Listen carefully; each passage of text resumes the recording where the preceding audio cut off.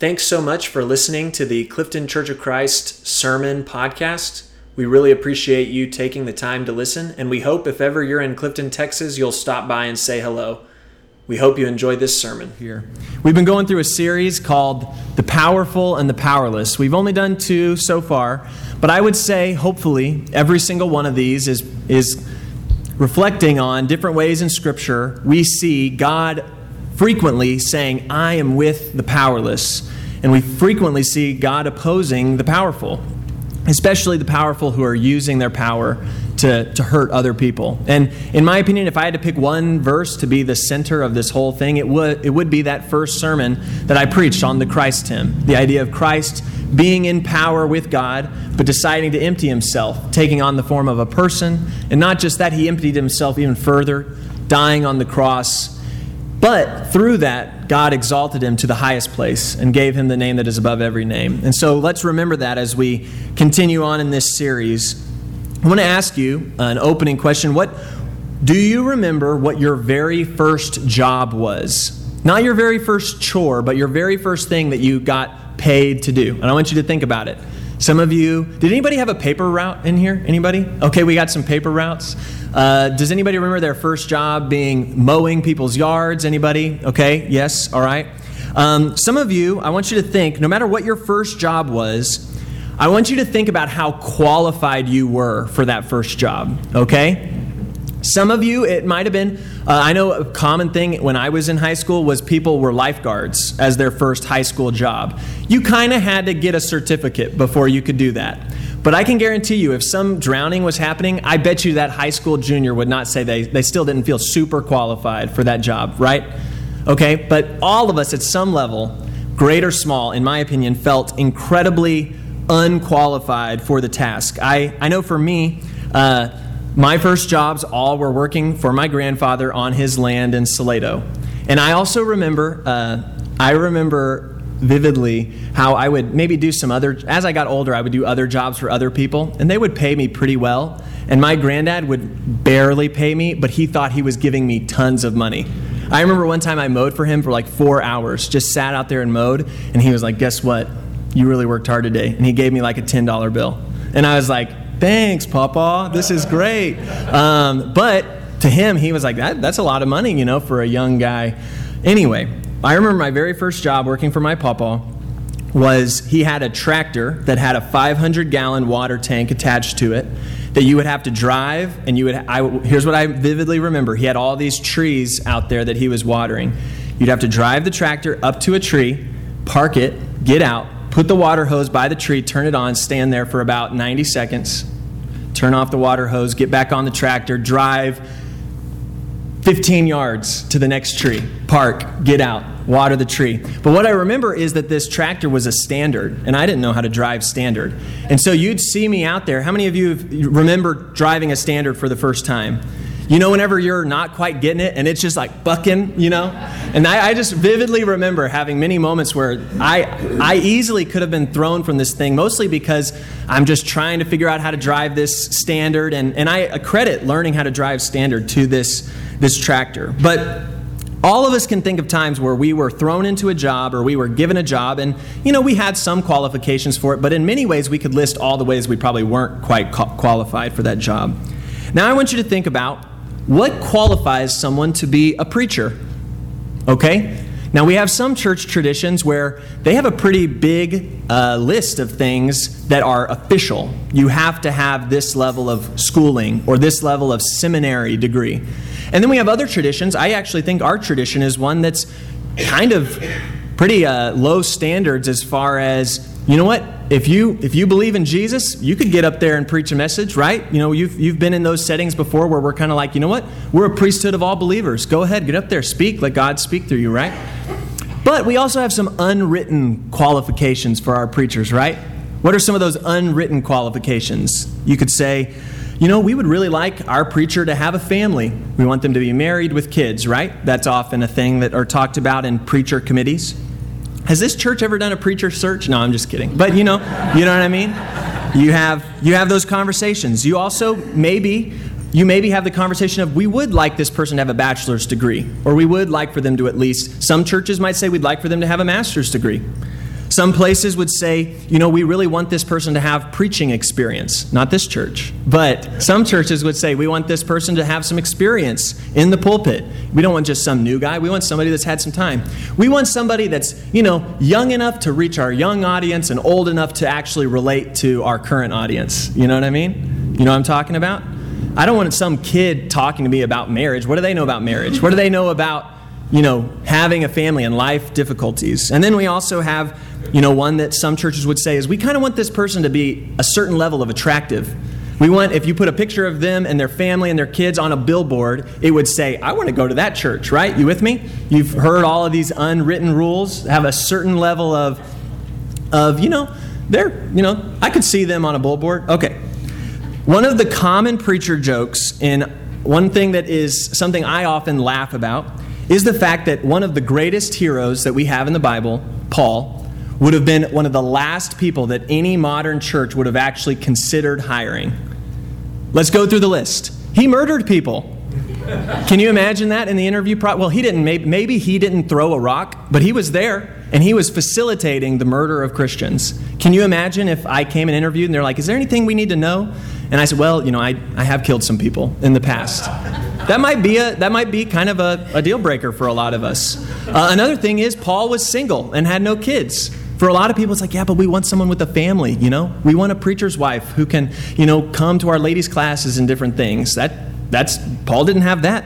And the thing that I would say, even if you just took those things away, one of the number one things about Paul that many churches would have struggled with is Paul frequently in his messages found a way to say, I am really pretty weak and I'm pretty broken. He found many ways of highlighting that. And in a lot of our churches, the person we want speaking is the one that we want to be the exemplar of no problems. Are you with me? You know what I'm saying?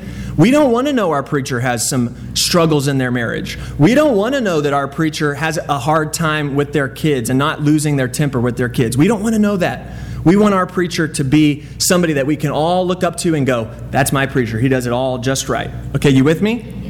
All right, so I'm going to jump around a little bit in 2 Corinthians, but we're going to see 2 Corinthians is a letter where throughout the entire letter, Paul is writing to this church in Corinth. We actually know that this is his fourth letter that he wrote. He wrote one letter, and then he wrote another letter, which we call 1 Corinthians, and then he wrote a third letter, and then he wrote this fourth letter, which we call 2 Corinthians. We don't have the first and the third ones.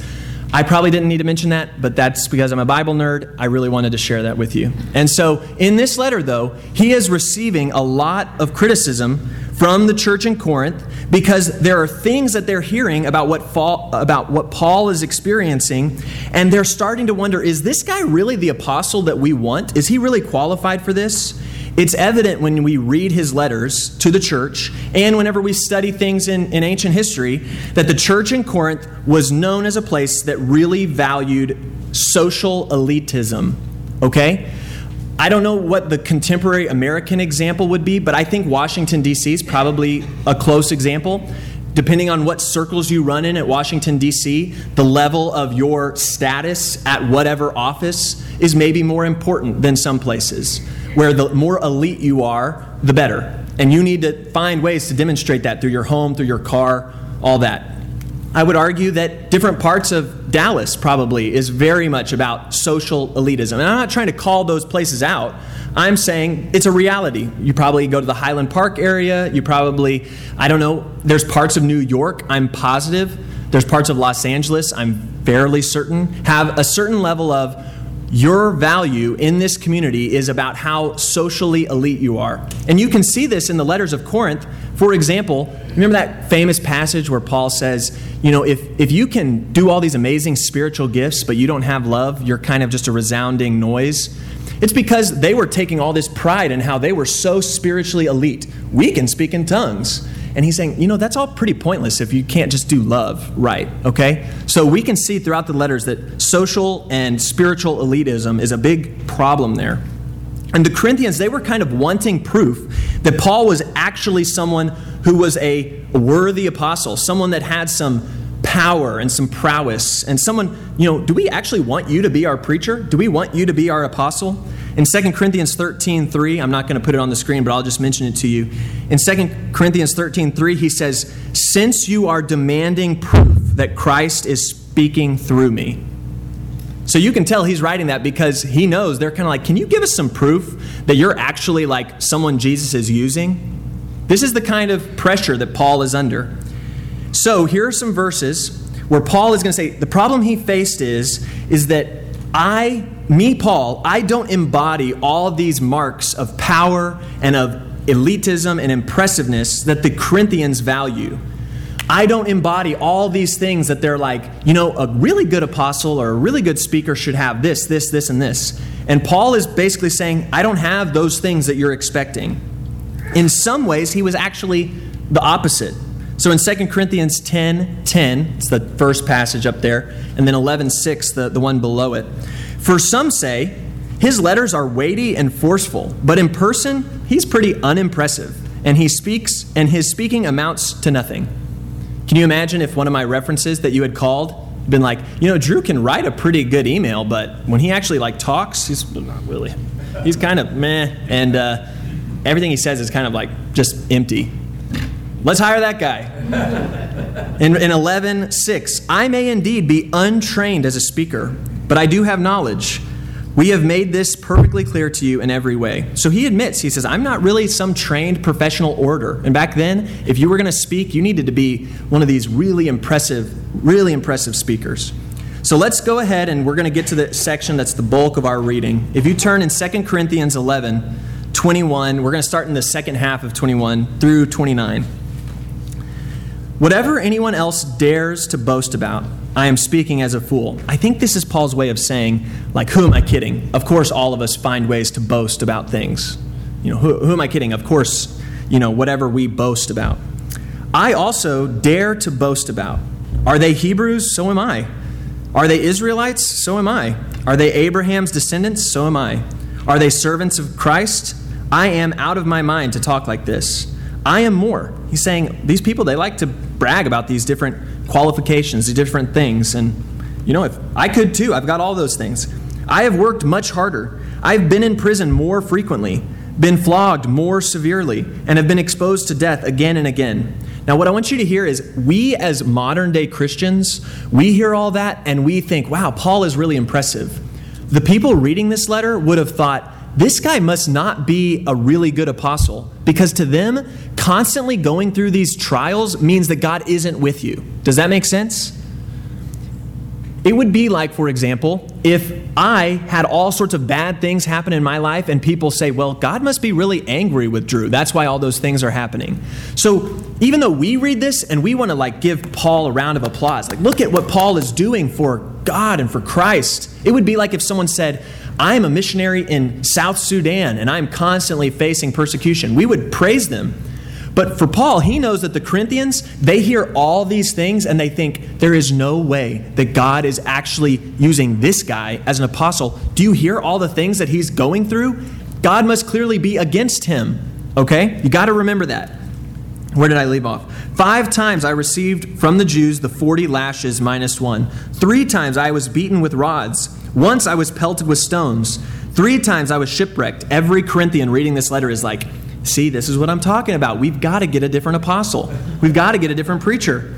I spent a night and a day in the open sea. I have been constantly on the move. I have been in danger from rivers, in danger from bandits, in danger from my fellow Jews, in danger from Gentiles, in danger in the city, in danger in the country, in danger at sea, and in danger from false believers. I have labored and toiled and have gone without sleep. I have known hunger and thirst and have often gone without food. I have been cold and naked. Besides everything else, I face daily the pressure of my concern for all the churches. Who is weak, and I do not feel weak? Who is led into sin, and I do not inwardly burn? He's just saying over and over, all that y'all think about me not being qualified, you're absolutely right. Everything you hear me saying, you see as a sign of weakness. You see as a sign of my unfitness to be an apostle. And you're absolutely right. The Corinthians wanted an all-star preacher, an all-star prophet that had an apostle, that had all of their life, everything was going smooth, everything was great. They wanted him to write in a letter that said, everywhere I go, people just praise me. Everywhere I go, people just throw money at me. Everywhere I go, they're like, please come and speak at our place. Here, we want you so bad. That's what they want to hear in this letter.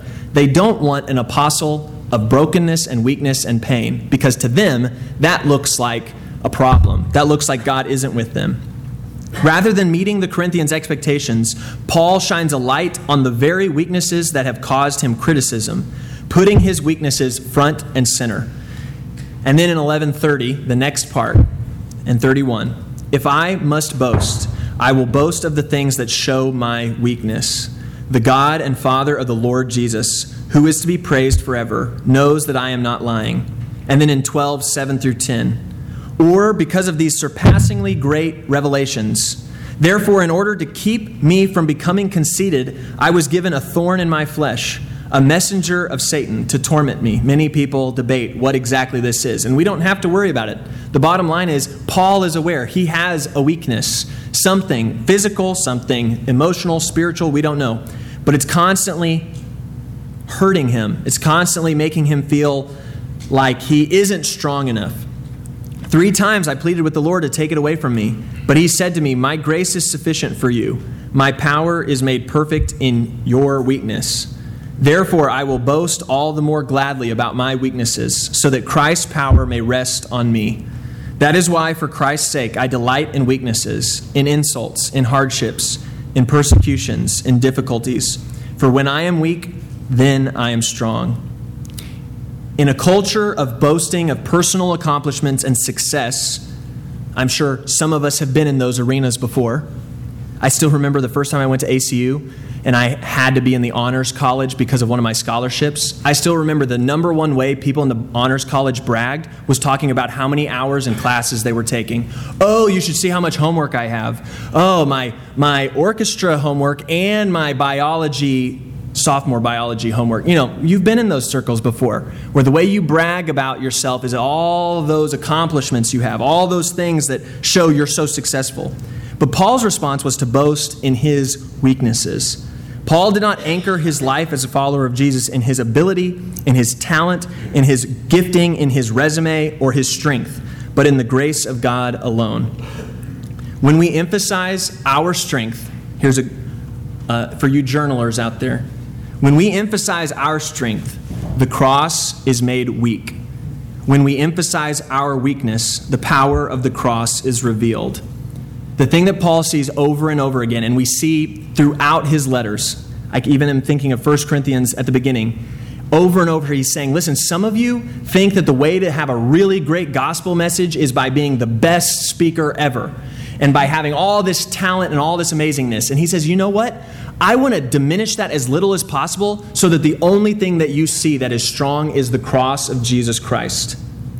When we emphasize our weakness, we leave room for the power of the cross to be revealed. Our world values super people, and we have this message that says, no one's really going to listen to what I say unless I'm some specially awesome person. I've got to be really incredible for me to deserve for my voice to be heard. But that's not actually the case. We often act like only certain people are allowed to be the ones that God wants to proclaim our gospel. And we think only those people that have got it all together, only those people that we really want to promote, we want to put up on a billboard. Those are the people that we want to say, listen to them. Yet the message throughout Scripture is, no. Every single one of us is insufficient. Every single one of us is unqualified, is broken, has problems, has so many things. And God says, actually, y'all are the ones that I most want to speak through, because guess what? When they hear your story, a friend of mine, Chris and Stacy Hatchett, they often talk about the fact that they went through a lot of marital problems. So much so that he was embarrassed that he had to leave his ministry job and walk across the street to a family marriage counseling business. And I'm the minister. I'm not supposed to be the one that's got to go to marital counseling. But guess what? Now him and his wife, after going through that together, they're the ones that go and do marriage conferences all over the place. If they hadn't have been through that, they couldn't have spoken in that weakness. Does that make sense? Their ability to share and help others in the name of God is not possible without this weakness that they had when they were younger. We all have weaknesses. One of the members of our church shared about how one of their children passed away from alcohol abuse. And in a text that she sent to me, she said, I often struggle with this, but I know that I have an ability to share and help others who are in a similar situation because I went through what I went through. Are you with me? Okay? This is what it looks like when we say, my weakness doesn't disqualify me from being able to share the cross. If anything, it makes the cross power shine even more. So where I want to end is I want to end with this question. How do we boast in our weaknesses, like Paul says? And what I want you to do is I want you to just go home and I want you to chew on what this looks like. I want you to think about, what does it look like to boast in our weakness? But I thought that was a little unfair because I do think this is a really tricky question. So I want to list out 4 things to you that I thought of what it looks like to boast in our weakness. Ideally, you come up with your own 4 because I don't think there's some great answer to this. But here are some 4 things that I think you can think about in your life that will help you boast in our weakness, in a culture that boasts in our strengths. 1, actually admit you have flaws. That may sound harder than it is. But many of us really have a hard time identifying some of our own weak spots. Our spouses don't, but we do. We have a hard time admitting, I can be kind of angry sometimes. I can overstress sometimes. I can have a spending problem. I can have a time where maybe I'm a little more likely to need a drink to relax than I wish I admitted. No, I'm not dependent on it. Well, I do kind of need 3 or 4 glasses in order to feel able to relax. Start having those conversations about some of our weaknesses. Number 2, this is something I thought of. Any good coach, whenever they win a game and they get up on the podium and they say, now coach, tell us what you did to win that game. A good coach is going to say, my players played incredible and my coaches did a great job getting them ready. They take none of the credit. Now, most coaches do that partially because it's a PR thing. It looks good in the newspaper. But I do believe that there are truly people out there that whenever something successful happens, their first statement is to say, I really don't think I deserve the credit you're giving me. You really need to give this credit to everyone else because they're the ones that made this happen. This is what we get a chance to do every single day. When your kid does a great job in high school and graduates with honors, don't pat yourself on the back. Look around and say, man, I'm proud of my kid and I'm so thankful for this community that helped me. These teachers are incredible. How often does that happen? If your kid passes a test, you say, yeah, that's my kid. If your kid fails a test, you say, that teacher is a bad teacher. You with me? Let's turn that around some more. Let's start giving credit to people when good things happen and saying, I really don't think I deserve very much credit. Number 3, don't let a weakness keep you from doing something for Christ. This is the thing I was emphasizing quite a bit earlier. When you feel like you have a weakness or a disqualification, don't run away, run towards it. Trust and believe that might be exactly the place where God says, trust me, I can do incredible things through that.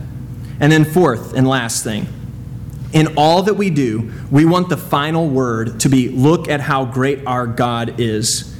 If we are too front and center with our impressiveness, we risk the final word being, you are awesome. Does that make sense? Always find ways to position yourself in everything you do so that at the end of the day, whenever something finishes, you can say, our God is a great God, not, wow, Drew's really awesome. All right? So if any of you would like to learn more about what this looks like, this upside down kingdom that we have of a Savior who says, actually, the world's going to take power and say that power is the thing that wins the day. But you won't believe just how much in our weaknesses, that's the place where I am going to be able to truly show my power, the one that's the power of love that's greater than any of these worldly powers. Our elders are going to be standing at the doors. If any of you would like to pray about anything, maybe you want to pray about a weakness that you feel like you thought of during this sermon. And if any of you have something that's pricked your heart to where you've said, I want to take my relationship to another step, there's going to be, all of us will be eager to talk with you. I'll be standing here eager to talk with you. And let's have that conversation. Let's not let that feeling we have just be something that ends in this room, but it carries out to the rest of our life while we stand and while we sing this song.